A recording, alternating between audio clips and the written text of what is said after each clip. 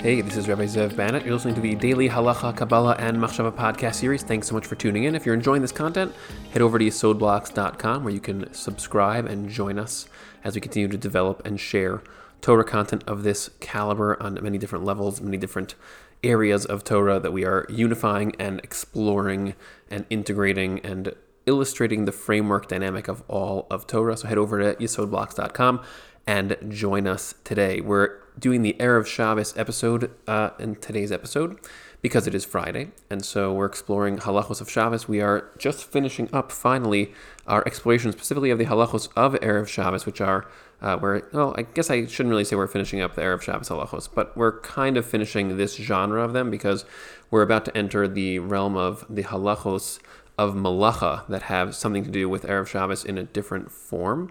But it's really not such a useful distinction right now since we're not really up to those.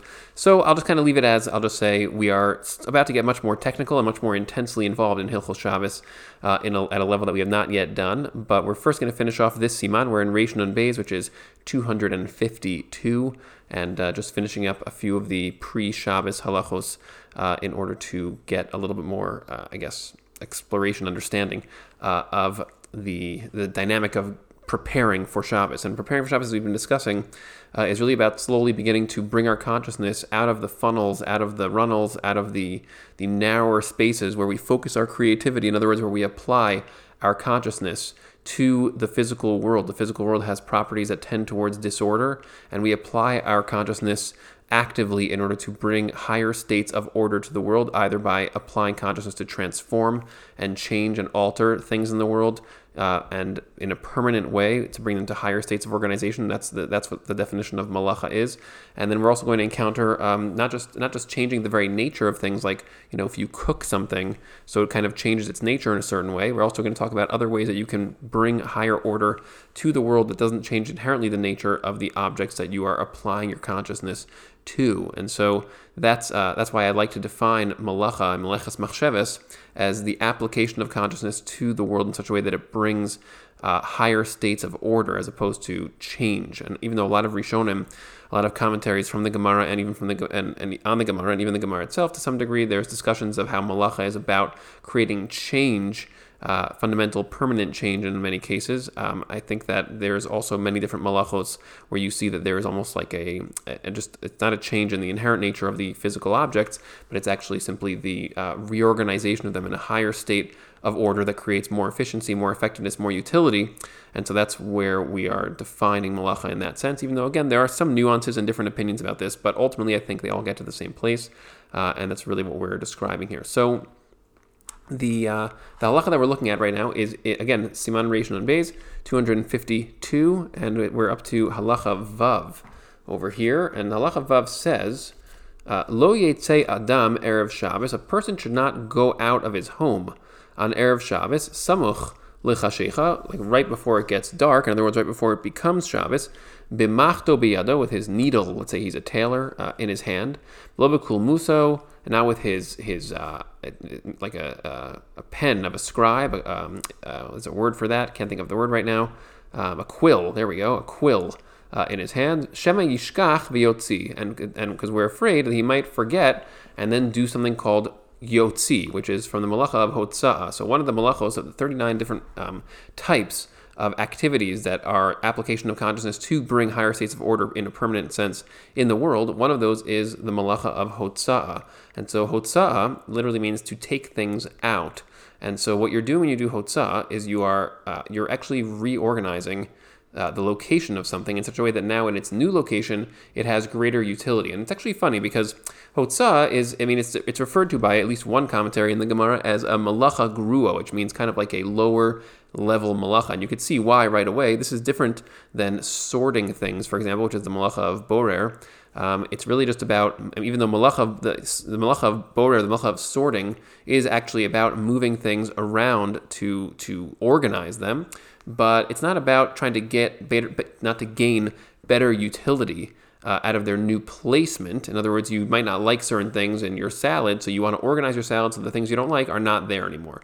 That would be borer. So it's not that you want to move the things that you don't like in the salad. Let's say they're nuts. You don't like nuts. So you take out all the nuts and you put them on the side. So it's not that you need the nuts to be in that other place. You just don't want the nuts in your salad. So you bring the salad to a higher state of organization. And that, in many cases, is actually a violation of borer, because now you just use your consciousness to bring greater order to the world in a essentially, if you leave it as it is, in a permanent form. So that would be the malacha of borer. Now, the malacha of otzah is similar because it is about moving things around. And again, both of these malachos are not about changing the intrinsic nature of something. Borer applies to a mixture. You're essentially organizing a mixture and taking things out that you don't want, whereas Hotzah is moving things around to gain better utility in their new location. So you want to move things of significance from one place to another, so that way they are now wherever you want them to be, and ostensibly it's because since you want them to be in that new place, that is again a function of your consciousness. You, the conscious self, want something to be somewhere else, and that's because you want to gain greater utility from it in its new location in some form, and so that would be intentional moving of something from one place to another. And Hotzah also requires the definition of places. In other words, it can't just be that you move something from your dresser to the floor of your bedroom. You have to move it from particular areas to other particular areas that are clearly delineated as separate. And the classic examples of this there's really two different categories of this. One is moving things from your private space to the public space. And then, of course, there's a lot of halachos and technical definitions about what is called the public space, what is called the private space, which we're going to learn more about when we get to further halachos of this nature. Or moving, just carrying things in the public space from place to place, just moving, let's say, about 6 feet, 8 feet from one place to another in the public space is already considered a movement of significance, a relocation of significance, because moving things through the public space is considered to be, it's already like you're really moving through different areas. That's like you're actually doing an errand of moving things because you're moving through the public space with an object, as opposed to if you're moving things inside of your home. So that's actually not considered to be moving from one place to another, because your entire home is your sphere of influence. And so anything that's in your home, as long as it's not, for some other reason, not allowed to be used on Shabbos, so you can actually move it around inside of that one private space. But the public space is considered to be many, many small spaces. You could think of it that way.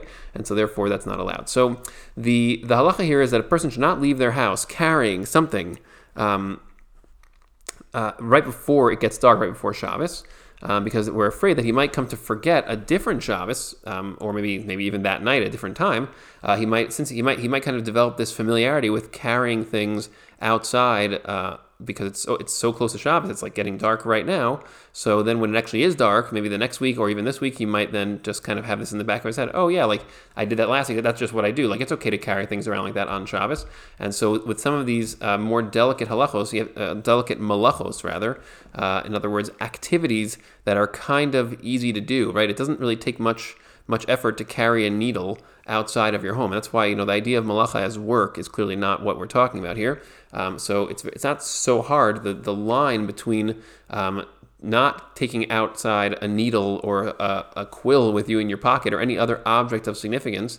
So doing that and not doing that is actually a very, very thin line. There's almost nothing stopping you. It's really easy to forget something like that, because it's not like you're carrying a refrigerator, which is, much harder to forget that you shouldn't do that because it's such a noticeable thing to carry. It's just like it's a very intense experience. But if you're just carrying small things that are significant to you, it's very easy to do that. So this is where we encounter this concept of the sages of the Gemara, the Chazal, that they come and they say, okay, well, we have this framework of Shabbos, and what Shabbos is basically a day where we have to actually pull back from engaging in an application of our consciousness to the world, and that's because of the Eitz HaDas dynamic, the Das Tovara dynamic of the that we acquired, that we were imprinted with, that we were tainted with in the story of Gan Eden, the story of the Garden of Eden. So now we have this problem that we actually get into a state of over-identifying ourselves with our capacity for creativity, for creating things and making changes happen in the world, for bringing higher states of organization to the world. And so since we have this tendency of over-identifying ourselves with these things, so we actually have just like with all the other mitzvahs, which are designed to help us battle Das Tovara in different forms. So the mitzvah of Shabbos is also designed to help us to pull back from our creative immersion inside of the world, and then actually reorient ourselves towards our core self, which is the neshama. Your root self is the aspect of Hashem's self that is manifest as you, and so you can actually reorient yourself and re-identify yourself with your actual self, as opposed to your particular career, your particular form of creativity that you happen to enjoy engaging in. Now, the problem is that there are many activities that are borderline creative, and so that we have these categories of malacha that are very clear. It's very clear that carrying something from inside your house to outside your house is called a malacha of hotzah.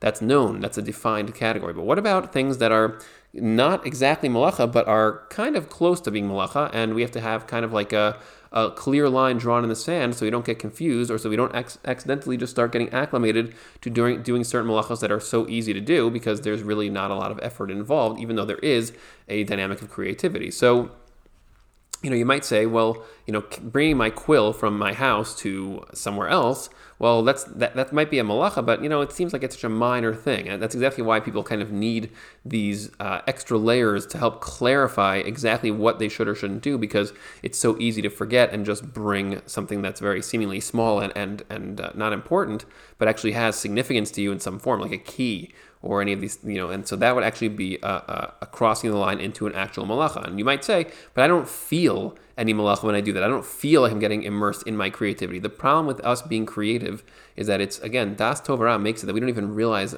how significant our creativity is. Like, you might think going on errands is so boring. I mean, going to get stuff that you need for your home.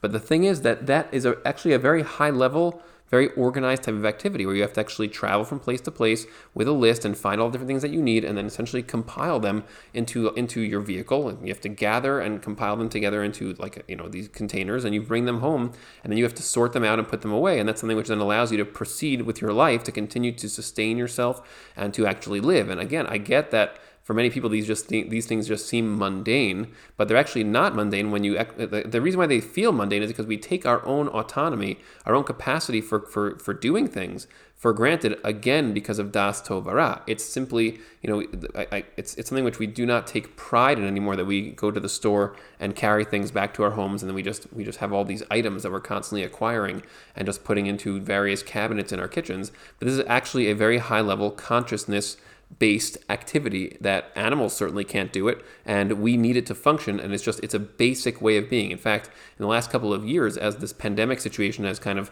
raged on in the world in all its different forms, and there's been all these problems with not being able to get food and other supplies people need, and suddenly we're starting to realize, this is actually, we're just so used to being able to do all these types of things all the time, and we rely so heavily and so almost like habitually on these stores and on these other institutional frameworks that we use to survive, that we no longer really see it as even an act of significance. And the Torah says, well, just like we mentioned a couple episodes ago as well, with things like agriculture, that we say, well, who needs to really think about, sewing or these types of other activities? And that's funny, because all of our clothes are still sewn, all of our food that is at least agricultural food is still grown, all of our meat is still slaughtered, all these things are still going on, but we simply don't see any of it, and therefore we are out of sight, out of mind, das tov hara, ignoring it.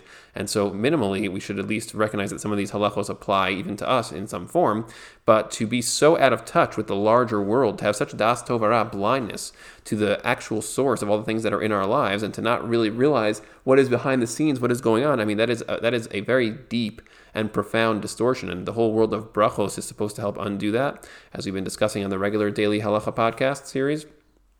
And so this is actually a real issue. And so that's this example of hotzah, of taking things out right before Shabbos, this prohibition of Chazal basically came and said, well, this is, first of all, it's not a very easy thing to remember these kinds of halachos of things like hotzah, because people, again, these are carrying very small objects in many cases, but they are still significant, and it's a very clear line. Chazal came and said, yes, so we're going to add a few extra layers to this, to things that are so similar to doing the malacha, and the malacha itself is already so easily ignored, that we're going to add certain precautions to help people avoid doing the malacha on Shabbos itself. And the reason for that is because you have to realize that the whole dynamic of Shabbos is actually, it's all about perception.